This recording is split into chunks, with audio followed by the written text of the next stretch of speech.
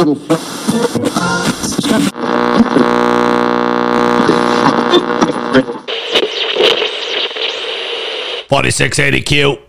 All right, we're back with another episode. I know it's been a little while. Michael's been on the beach. Bobby, we still don't know where he is. All 80s Rock and Talk podcast. Listen, if you don't disappear, you're not creating, that oh my God, what happened to those guys moment. So we're back, right, Michael? Right. That's it, buddy. It's all about the mystique with me. You know what I mean? Absolutely. So today, interesting. We're going to talk about Aerosmith. I don't know why this came up, but I thought, you know what? Seems like an interesting topic. So I'm going to ask you this. You said many times you were kind of in that pop rock scene. Aerosmith was kind of, I don't want to say a heavy rock band in the 70s, but kind of. And a lot of solid Aerosmith fans loved the Aerosmith of the 70s, not so much in the 80s. And we're going to talk about that, almost like the Van Halen, like you had the before 5150 and then the after 5150. Were you an Aerosmith fan in the 70s? Like, did you listen to the albums? I mean, their first album came out in 73. Toys in the Attic was like 75. And everyone said Rocks, which was apparently one of their best albums, I don't know, came out in 76. Were you following Aerosmith at the time? I was obsessed with Rocks by Aerosmith. I think it's one of the greatest rock records ever made. I think, it's got Back in the Saddle. Jamie's crying. Jamie's crying. Van Halen. Sorry. Yeah, wrong band. Yeah, you're right. Jamie's Got a Gun. It had some great hits on it. Rats in the Cellar, Look at a Promise, if I recall, and of course, what was the second? Back in the Saddle was one of my favorite, and Last Child. That's a two-puncher, man. It's just incredible, and the way it goes into from song to song, there's some little interlude things that he does with the guitar that are just incredible. But I thought Rocks was one of the greatest records ever made. I never stopped listening to it for it must have been 5 straight years. As a young fella, prior to Glass Tiger. Yeah, I loved them. I thought they were great. It's interesting because a lot of rock fans point out that album, Rocks in 76, as being one of the best rock albums of all time. Incredible. And I don't know, like, I didn't follow Aerosmith in the 70s. I was too young, and I didn't get into Aerosmith until, and we'll get into this, until they became radio hits, Permanent Vacation, Pump, Get a Grip, like all those albums that came into the 80s and 90s. But what was your first, besides Rocks, being a drummer, Joey Kramer, what were your thoughts of him as a drummer back in the 70s, let's say, in those albums? Well, I thought he was amazing. Again, he was not a virtuoso, prolific kind of Neil Peart kind of guy. He reminded me of, in a way, Geezer Butler and all those guys. They just sort of held down this amazing, solid groove. And although he really did have some great moves. So I thought he was fantastic, and I loved the drum sound as well. Rocks obviously was one of my first loves for heavy rock, and he was definitely a huge part of that. I thought he was fantastic drummer. So obviously, I've heard of Toys in the Attic, which came out a year before Rocks. I never heard Draw the Line, which came out in 77, or Night in the Ruts, which came out in 79. But let's jump in because this is the 80s podcast. The first album in the 80s came out August 1st, 82, and it was called Rock in a Hard Place. And it was an album that did not feature Joe Perry. He had left the band. Brad Whitford had left the band during the recording. It was produced by Jack Douglas. I really don't know any of the songs from the album. Do you recall anything from Rock in a Hard Place, or was that something that just kind of, did not enter your listening vocabulary, if you will? Yeah, no, especially without Perry, it wouldn't have resonated with me whatsoever. You know me, right? If there's a guy missing from the band, it's like I'm sort of starting to make my way out of the room. It's amazing that this band sold over 150 million albums, which is just crazy when you really put that into perspective, especially today. Another album in the 80s was Done with Mirrors. They said it was going to be a comeback album. Came out in 1985. And it was produced by Ted Templeman, which, of course, produced a lot of Van Halen albums and so many others. But were you familiar with Done with Mirrors? Did you ever listen to any of the songs? And I don't even know if I could give you, I might be able to give you some of the songs. My Fist to Your Face, Shame on You, Gypsy Boots, She's on Fire. That's just a few of them. But were you listening to Aerosmith then, though, like in 85? 85, again, I probably checked out a lot. Shame on You, though, resonates with me. I'm not sure. I'd have to hear it, but honestly, yeah. I once. By the way, Draw the Line. I think it's a bit of an underrated record, and I guess that was just pre-'80s though. So if we're talking about the '80s, yeah, no, I never really got much into that record. But the later stuff to come was obviously going to be huge, and I think those were the years. I remember hearing a story from Jim Vallance, who produced some stuff or wrote some stuff with Aerosmith. Maybe, I'm not exactly sure. Jim Vallance in BC was our producer, but I remember him working with. He said he was working with Steve Perry. It took about 2 weeks. Steve Perry was, living at his house playing guitar and stuff on some songs. So 2 weeks it took him to move his bangs a little bit to the right so he'd look at him. He was like, they couldn't watch Spinal Tap because it hit too close to home. He proposed that they watch it, and we're like, we're not watching that, man. Do you know that when they did the album in 85, Done with Mirrors, they actually recorded it at Berkeley because they didn't trust the band to go to Los Angeles or San Francisco or New York to record anything. So they took them to the fucking school and just said, this is where we're recording this album. And another interesting fact about the album, and this came from Brad Whitford, he said that Ted Templeman, he wanted to capture basically that they were kind of like an out of control freight train, right? So what he did is he removed the red light indicating that recording was happening. So the band never knew what was making it to tape or what wasn't. And that was the concept behind the album. And Ted Templeman, that was his idea. And they said it was going to be a comeback album. I don't know, because I don't know too many songs on the album. Not that I am, a virtuoso when it comes to Aerosmith. But I don't know. There's nothing that resonates on this album. I did go back and listen to some of the songs. And to me, it was just kind of there. It was really, though, in 87 when Permanent Vacation came out, Bob Rock, Bruce Fairbairn were involved in the record. And this was the first time Aerosmith got outside writers, right? They had Desmond Child come in. Jim Vallance wrote Magic Touch along with Steve Perry and Steven Tyler.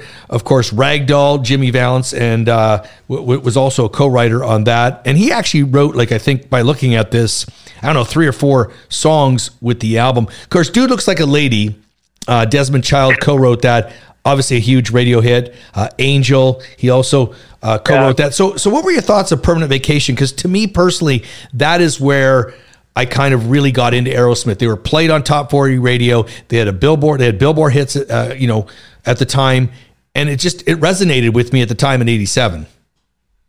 Yeah. Well, I thought Permanent Vacation was a great record. I really did. I thought that, so for me, there's a huge jump, a huge chasm, if you will, between Aerosmith, the Aerosmith of the 70s with Rocks, and those records. I felt that they got, as they went on, they got a little bit more formula. And if anything, that's my only complaint. But Dude Looks Like a Lady and all that stuff. And I guess that's my reference there with Jim Vallance. I think they lived in his house with him for a month or something like that. But they had, I guess that makes sense because that's what they were referring to as the Spinal Tap years, where it was like Puppet Show and Aerosmith for a while. And then all of a sudden they hit big with a couple of big time hits. But Jimmy Vallance is the master formula magician for writing songs. So, I mean, it was a great choice to find Vallance. And I think it changed the game for them with Permanent Waves. or Permanent Vacation, excuse me. I'm thinking Rush again, as usual. Yes. Permanent Vacation. Yeah, it's a great record. And I figured you would like this record because they did record I'm Down by the Beatles and put it on this album. So there's your Beatles reference. Yeah, oddly enough, I didn't remember that. Yeah, there you go. But Permanent Vacation, and I bought the book that Desmond Child just put out. It's called Big Life, Living on a Prayer, and something Big Life. I don't know the exact title, but a great book that he wrote, and I just picked it up about a week ago, talking about his career as a songwriter. Of course, he wrote a lot with Cher, Bon Jovi, and obviously Aerosmith, and some of the big hits that they had. So that was my first. I really I bought the album. I didn't buy the other albums. I've heard the songs, but it didn't come till Permanent Vacation, where I said, I'm going to go spend my money, on a CD and buy it. And then Pump came out, and again, this was well produced. A lot of production on Pump in 1989, of course.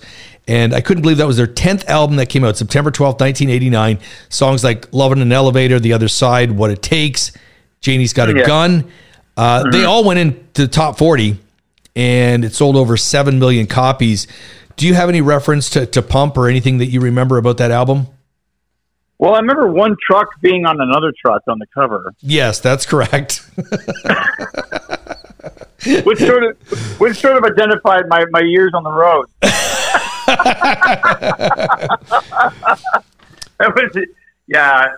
Sorry, the singles you named again, just throw those at me again so I can hear them. Yeah, so Lovin' an Elevator. Yeah, The Other Side, What It Takes, which is more the ballad, and Janie's Got a Gun. They all were top 40 hits on Billboard.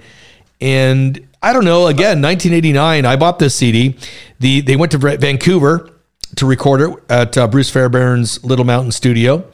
Right. And it's funny because Bon Jovi did Slippery When Wet and New Jersey there as well, right? Yeah, and they thought that they kind of thought, well, that's why Aerosmith is doing this. And Steven Tyler said, we don't even listen to Bon Jovi.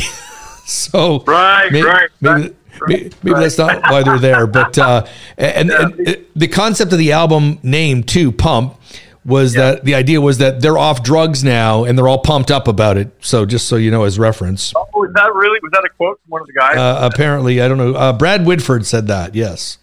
Oh, is that right? Yeah. Great track. So Jamie's crying. Van Halen. Jamie's Got a Gun. And I thought Jamie's Got a Gun was on Rocks. Now, why would I think that was on Rocks? It was on Permanent, or it was on Pump, right? That's right. Yeah. That was a great. That was definitely my favorite track. That for that year, I remember that. For some reason, I thought it came earlier than Pump, but there you go. So anyway, yeah, great stuff. Really well produced as usual. And they got back to that. See, there's always a funk presence to me in their guitar work with Perry on guitar. There was always this kind of he always had great funky movement with the guitar. Other rock guys would just be hammering out chords, on 16ths or 8th notes or whatever it may be. But this guy had some real moves, He always had some swing in his playing. And that's why I fell in love with Aerosmith with Walk This Way, which I think is still one of the greatest guitar solos ever played.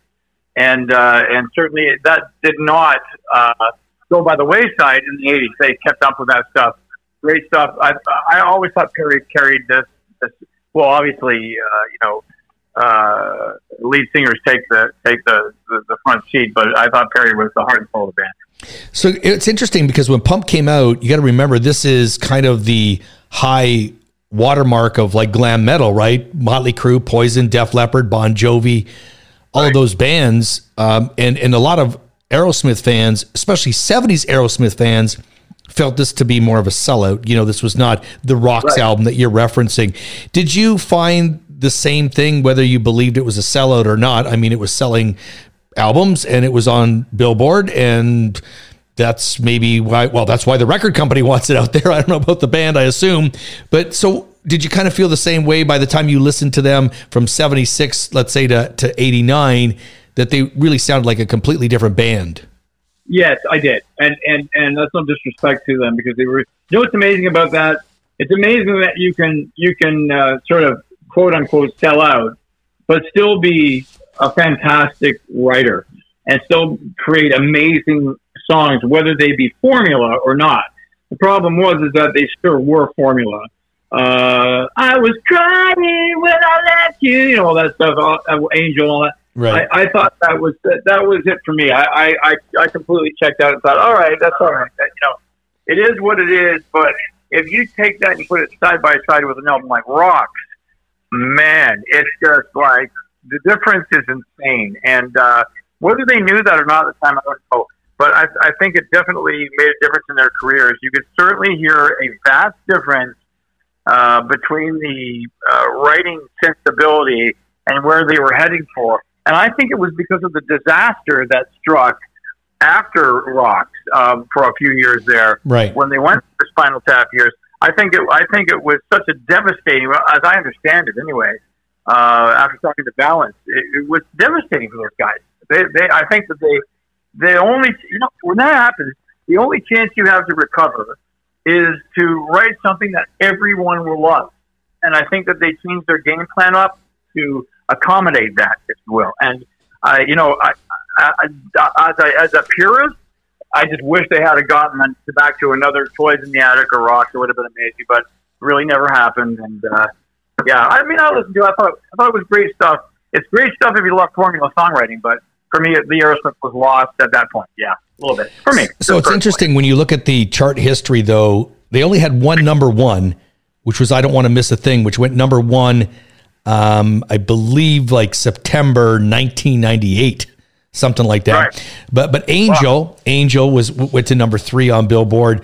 Janie's Got a Gun went to number 4. Love on an Elevator, number 5. My point being that all of the hot hits came from those albums in the mid 80s, if you will, and early 90s. But the true rock fan loves the Aerosmith of the 70s, and I get it. And I think you can enjoy both of them rather. I did see Aerosmith when it was COVID, well, 2020, obviously, Shane. And right before COVID hit, literally a month before they shut everything down, I was in Las Vegas. I went to the residency at MGM there to see Aerosmith. My friend John Douglas was filling in on drums for Joey Kramer, and now he's considered their touring drummer now because Joey's in the band, but he's not playing. But anyway, so I went to see John play drums with them, and they played obviously all the old songs, a lot of them, and they played obviously all the hits. And I sat there as a fan of music, and I just this is cool. Like, I like the song Toys in the Attic. I really do. I like some of the older, gritty, greasy sounding 70s Aerosmith. And I love the radio hits because that's what I grew up with. So I think you can marry both of them, and they did a great job. It's too bad that Steven's going through a lot of vocal issues. I know they've postponed the tour for a while. I didn't check to see when it's coming back, but that's for any artist at his age in his 70s, that's a tough nut, you know. It is. But you make a really good point. But it's hard to criticize a band that writes hit songs. I mean, look at my band. I mean, it's like, you know, my band, it's not the kind of music I would ever listen to. I mean, I was a heavy rock guy. So I understand the idea of formula pop writing. I think that the jump was just a bit too much for me, but the fact that you can marry them both is great. And honestly, Jamie's Got a Gun, that kind of kept me in the ball game a bit. I thought when I heard that, I thought that's got some guts. That's a bit. See, as Gene Simmons used to call it, fearless songwriting. That's what I love the most. Right. And certainly, you know, Glass Tiger was the opposite of that. If you ask me. I mean, I love Glass Tiger playing in the band and everything else, but fearless songwriting, that's for rock and roll guys, man. And I love that aspect of rock and roll. I always have, always will. And it seems to me that when you start to bring in even 30, 40, 50, 60, 70% formula, you're gaining one thing. You're gaining popularity in a hurry, but you're losing the purists and you're losing the reason, it's like why you got there. Right. You know, Walk This Way would have never appeared on Pump. Never. No, not even close. Right. So it's amazing to me. But at the same time, you can't discount the songs that you grew up with. You're like me, Shane. When you grow up with those songs, they suddenly take they take precedence over everything else because those are the ones that we all have the memories with. Those are the ones we all had that first kiss, the high school, all that stuff. It was amazing times, and they resonate like crazy. So yeah, so for me, because I'm a little older than you are, and I do mean a little. Yeah, so it was the 70s stuff that I loved. Yeah, but I still appreciate what they did. Yeah. But going to what you were saying, I remember my buddy Jim Bersotti had a truck, and this was like 1990, 91, and we had Pump on CD, and it was in the CD player. And Friday night we would go out and we'd mix, vodka and orange juice, and we'd be cranking up, the album because it had so many hits that you recognize from radio, and You're Loving an Elevator and What It Takes and all those great songs. And so my memories of sitting by the Chippewa Canal River, whatever the hell you want to fucking call it, and having drinks and listening to Aerosmith was not 1976. It was 1990, so that's where my memories are attached. And that's why those songs mean more to me than some of the others. And again, I like the 70s Aerosmith. Yep. I just didn't grow up with it. But when I heard it live, I was like, fucking killer. Great. Sounds great. My two favorite Aerosmith songs ever are Back in the Saddle, straight into Last Child, right off of Rocks. Those two in a row are the big bang punch for me for Aerosmith. I'll never forget the impact that had on me. When I heard that had on me, when I first heard that, it was like listening to Van Halen 1, with the horns blasting into the first song. It was like that for me hearing Back in the Saddle. And then when you listen, I don't know if you listen to Back in the Saddle, man, they've got like the sound of horse hooves and all that stuff in the background. It's like an old Western movie. You can actually see it explode in front of you. It's a brilliant track. But yeah, I mean, I get it. They were still great all the way into their careers, and they'll always be one of the most iconic rock bands in the world. So we have to make a deal that I assume they're going to come back and play next year when Steven's better. And if they're playing around here, damn it, we're going to go see them. Because to be honest with you, the second or third show that they canceled, it was in September, was in Toronto. Oh no! So the show didn't happen. So I assume that eventually it will, and we gotta go, hang out with the band, and maybe we'll ask them what they think about the 70s Aerosmith. I just ordered my tickets online just now. Yeah. All right, Michael, thank you. It's always a pleasure. I don't know where Bobby Rock is. He's busy tonight, but we'll catch up with him again in a couple of weeks. But that sounds great, my brother. Thanks for having me as always, pal. You're amazing. Thanks. I learned it by watching you.